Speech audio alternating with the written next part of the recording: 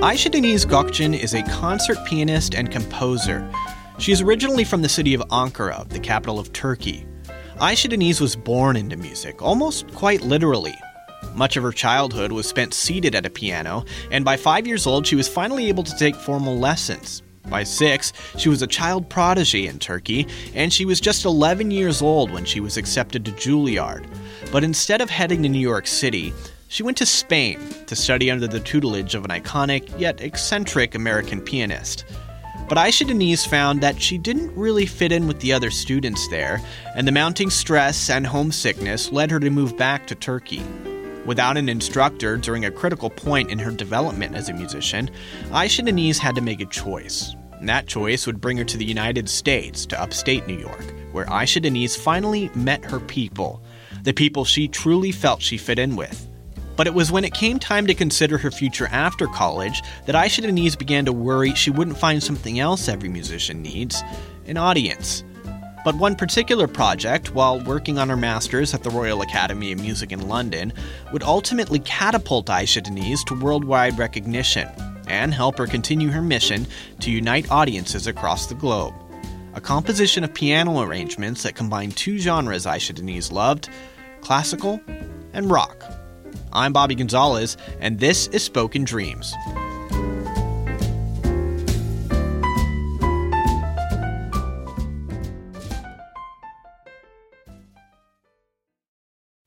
As you write your life story, you're far from finished. Are you looking to close the book on your job? Maybe turn a page in your career? Be continued at the Georgetown University School of Continuing Studies. Our professional master's degrees and certificates are designed to meet you where you are and take you where you want to go. At Georgetown SCS, the learning never stops, and neither do you. Write your next chapter. Be continued at scs.georgetown.edu/podcast.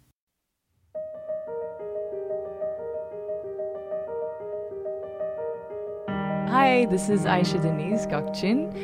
I'm a concert pianist, composer, and just basically a human. I'm from Ankara, the capital of Turkey. So my mom was 35 when she had me. And when she was pregnant to me for 7 months, she went to see the film Amadeus, based on Mozart's life. And when the music started, she thought she was going to give birth.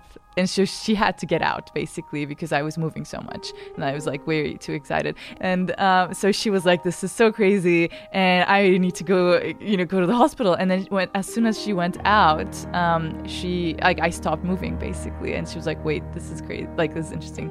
And then she went back in, and, the same thing happened. So she was like, okay, she's going to be a musician. That was sort of like the set route for my life. It was a path. When I was a baby, I think some of this encouragement came from, of course, my parents, especially my mom, when, she would, introduce me the instrument and, allow me to make sounds, and she would imitate, like, animal sounds, like birds on the right-hand side and, like, elephants or dinosaurs on the bass part. And then I really, got to love piano. And I would pretend to be a pianist and give concerts to them, which was not tonal music, I have to say. I started taking piano lessons when I was 5.5. I really loved music, and I thought I could express myself more freely through music than with words. So anything I would feel, I would just, I wouldn't even brush my teeth, basically. I would just go down to the piano and, spend lots of time.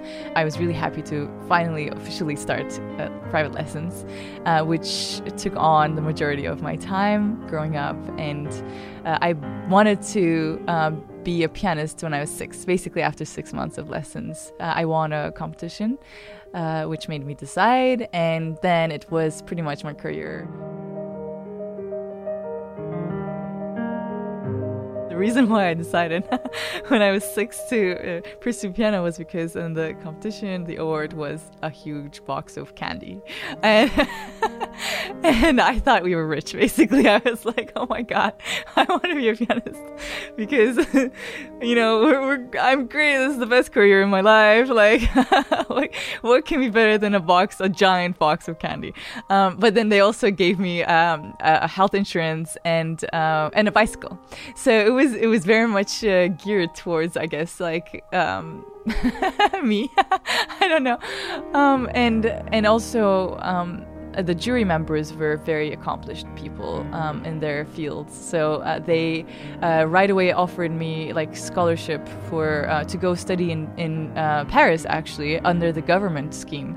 But what we said was, you know, I was so young to leave the country, you know, and instead I actually went to some other competitions. I was touring and performing mostly classical music. And then I got into Juilliard when I was 11, and I was almost going to move to New York, where at the same time I met this amazing Bach interpreter who was around 83 or something at that time, Rosalind Turek. And she heard me in Oxford, and she was like, you have to come study with me. And that was like a huge honor to me, and I decided to pick her offer instead of coming to New York, and I moved, in fact, to Spain, which is very random. At that time, I was already like, you know, almost in the puberty years, and it was sort of sad to leave my friends, and it was tough. We moved with my mom, rented a place there, and she basically, Rosalind Turek, was this amazing figure. Like she's an icon, basically, and she was very tough in her lessons, and she had a huge ego. I mean, she was writing a book about herself saying like she was born in a barn just like Jesus, you know, like that was the first sentence. And, you know, it's like she would enter with her gown to the hotel. Like, so she moved her pianos and she literally like sold everything to move to a 5-star hotel in Marbella. And it was just this like ridiculous story. She was friends with Picasso. She would tell me all these stories. It's like, yeah, so it was very special. But also I think I was very young to appreciate all those experiences. So I got really depressed after like 4 or 5 months. I mean, it was to a point where my hair started falling off. It was very stressful. I was, you know, building repertoire, but then trying to adjust to the kids there. But they were really, really just like the kids of like billionaires, and they all had like red Ferrari convertibles. And one day my mom picked me up with her normal Ford car, and they thought she was my cleaning lady. I mean, it was a very, very big culture shock to me. Like on one hand studying with this amazing classical like icon, and the other hand like going to this like private school where I couldn't relate to anybody. And basically I missed my family. My dad was working in Turkey and he couldn't be with us, so I had to go back.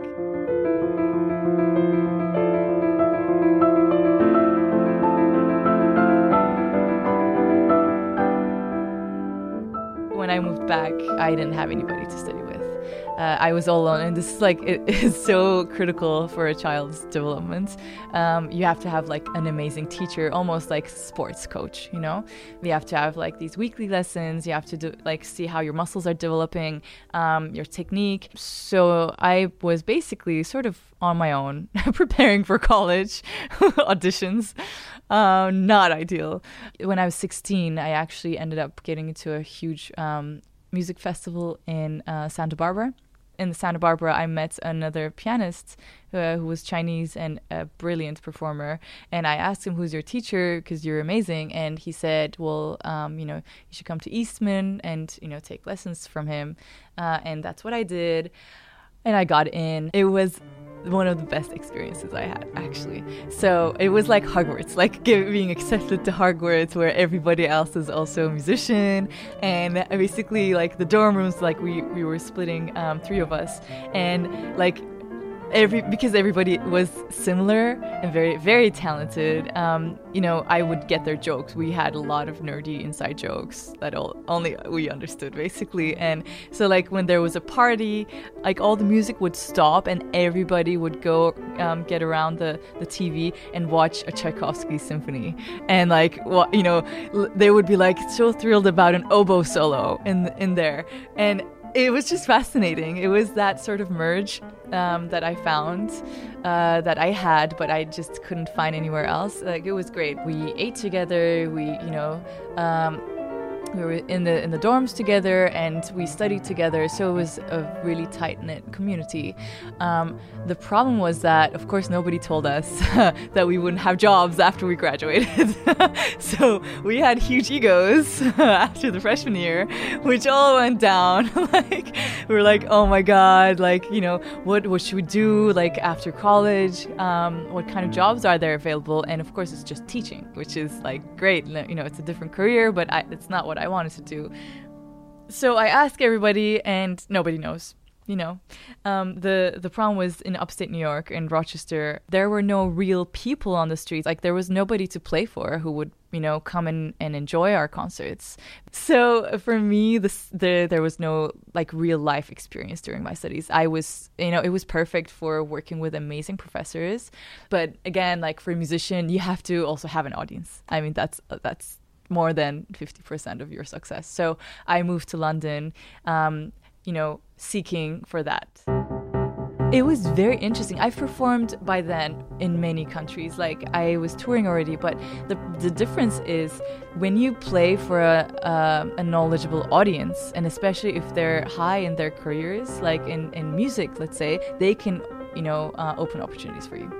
Like, you could play for 1,000 people who will clap, they will love you, but then nothing comes out of it, for example, versus actually, like, you might play for 20 people, but then one might be from a label, and then the other one might be a radio host. You know what I mean? Like, or they might know someone. So, like, it was a completely different, like, world to me. London is, like, where everybody goes for their careers, and the crowd is very intelligent. It's very hard to survive there unless you're successful in what you do. So I loved that, and I met with so many great people, and I would say my commercial success came from those years, yes, because of the projects I did, even the collaborations I could do. Like, I felt like I could reach the world instead of being stuck in like a random town and, like, working and doing music for myself. Like, suddenly I had people. And my actually success came from a master's, sort of like an elective project I did. I was celebrating Franz Liszt's 200th anniversary. He was a Hungarian composer, very, very influential in classical music. He was the inventor of the piano recital that we know of today. Before him, people would play with their backs faced to the audience, but he turned the piano around so that you could see the face, because he said this is theatrical, you have to see the emotions of the performer. He would tour around in a caravan. He even went to Russia. He performed to like thousands of people, which was very unusual. He was just a very charismatic guy with long hair. All the women fell in love with him, and there was this whole symptom in Europe called listomania, where people were like getting sick of him, like sick as in like in a good way. Like the women would have fever, and like it was this like, it was the rock star of his day, basically. And I was reading about these, and I was like, oh my God, like I should do a tribute to him. But how should I do it? Because all my friends were playing his music in tuxedos and like gowns without speaking, and it was so formal and so boring. And I was like, I have to portray him as a rock star. So what should I do? And I thought, okay, I could merge the two worlds. Like who would he be if he lived now? And then I was thinking, maybe Pink Floyd. Like I was thinking like their music is very similarly romantic in a way, like romantic as in literature way. And I just thought that would be a nice parallel, and I did 3 arrangements for piano in the style of Liszt, but Pink Floyd's songs, Wish You Were Here, Hey You, and Another Brick in the Wall.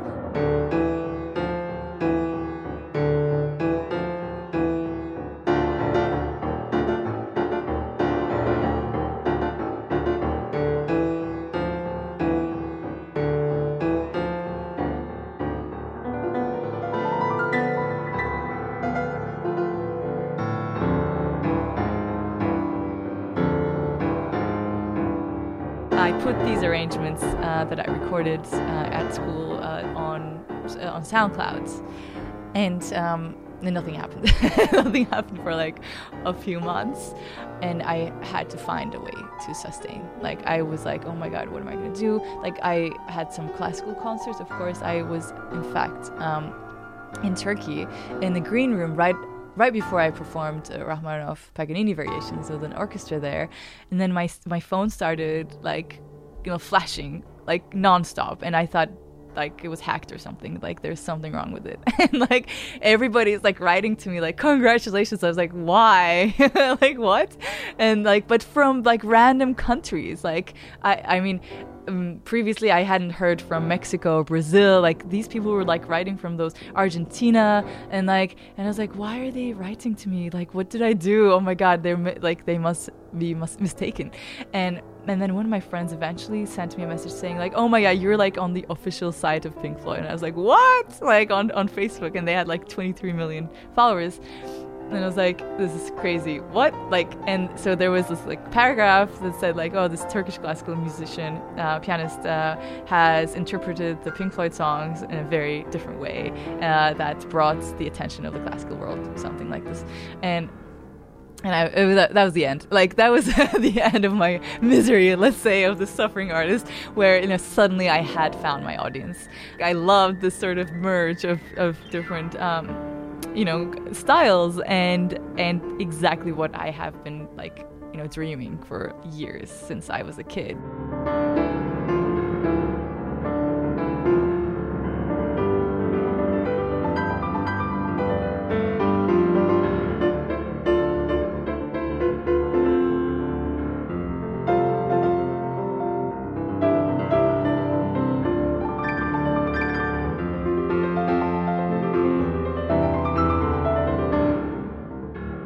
I sort of developed my Facebook page at that point. I had like just a few people following me, but suddenly it was like thousands of people came, and I asked them, okay guys, like let's do an interactive project, like you choose which pieces you want me to arrange and I will do. So we voted and I picked I think 11 tracks, and I released it, and at the same time I had a request from a radio in Argentina, and they said they would love to have me to perform.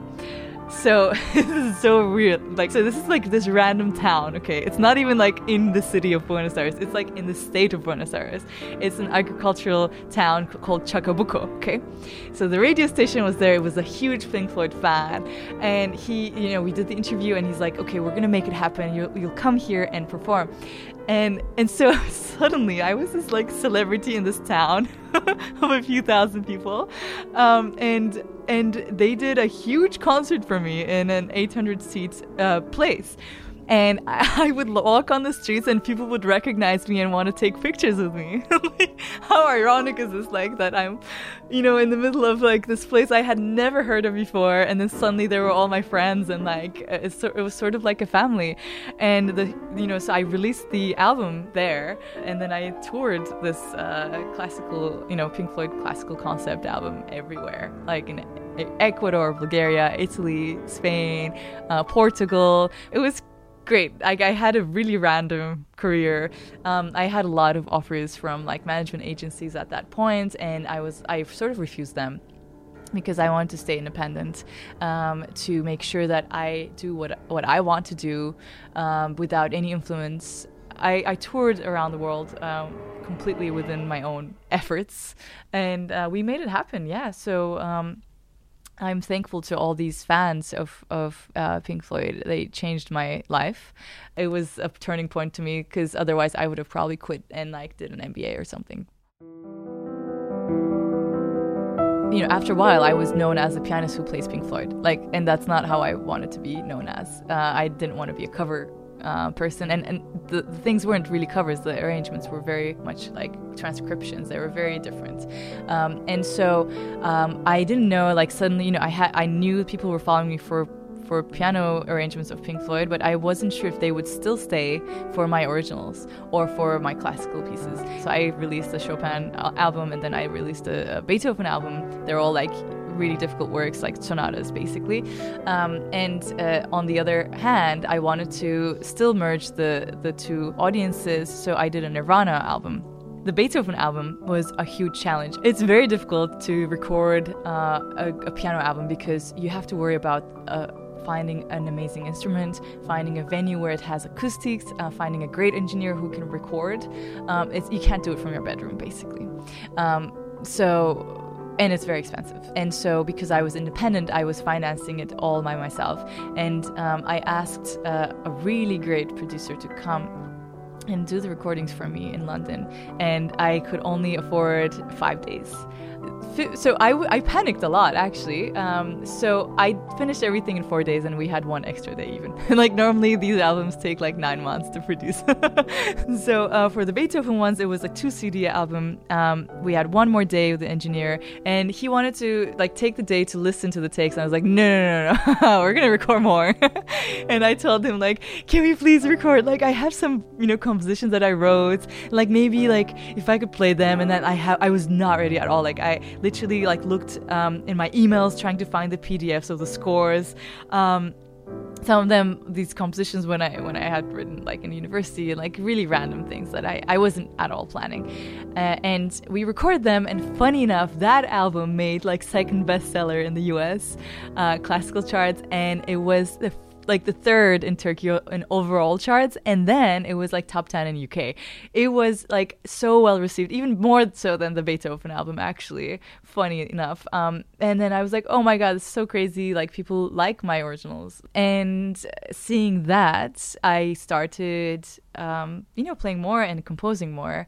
And that was part of the reason why I moved to LA too, because here there are a lot of opportunities for film scoring and placements and ads, and ideally I would love to merge yet again another two, like the two worlds. One is the recording, like the film industry, with like live performance. So I would love to have my music in films, and then also perform them live myself. And maybe potentially with an orchestra in the back.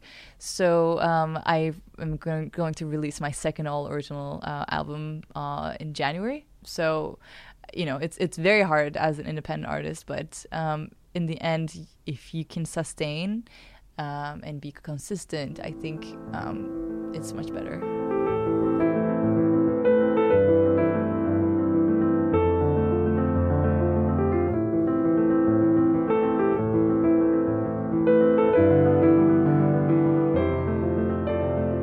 New album is very much minimalist compositions I've done, and they're based on my personal stories. Each piece has a story about these events that occur, and my love for the environment and human connection. And I named it Motus because it means motion in Latin, and I wanted to move people with the music. Because everybody usually comes to me after concerts saying like they cried, and I was like, I love hearing that, and they say it was transformative, and I do feel like that sort of lacks in the commercial world, where it's much more about entertainment, and there are so many other things you can do with music aside from entertaining. So I love the sort of philosophical approach. That's why when I compose, it's more that way. I love composing music when it's like emotional and nostalgic and romantic, and all about like those things, those themes, and inspiring people as well, like letting them open their hearts. And I just want to be human. I want to dream big and do like accomplish big things, and just want to be free.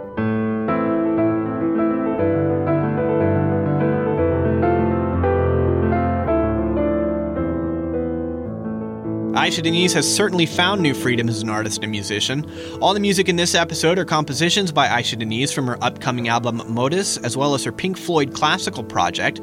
We'll have links to where you can follow Aisha Deniz online, plus where you can get all her music, including her Beethoven performances, the Nirvana project, and more on the website, ktla.com/spokendreams. You can get all the latest on KTLA Podcasts by following our Instagram and our now blue check verified Twitter handle, KTLA Podcasts. You can follow my personal Instagram @SoundsLikeBobby. More news stories coming up as we head into 2020. Happy New Year, and until next time, break a leg.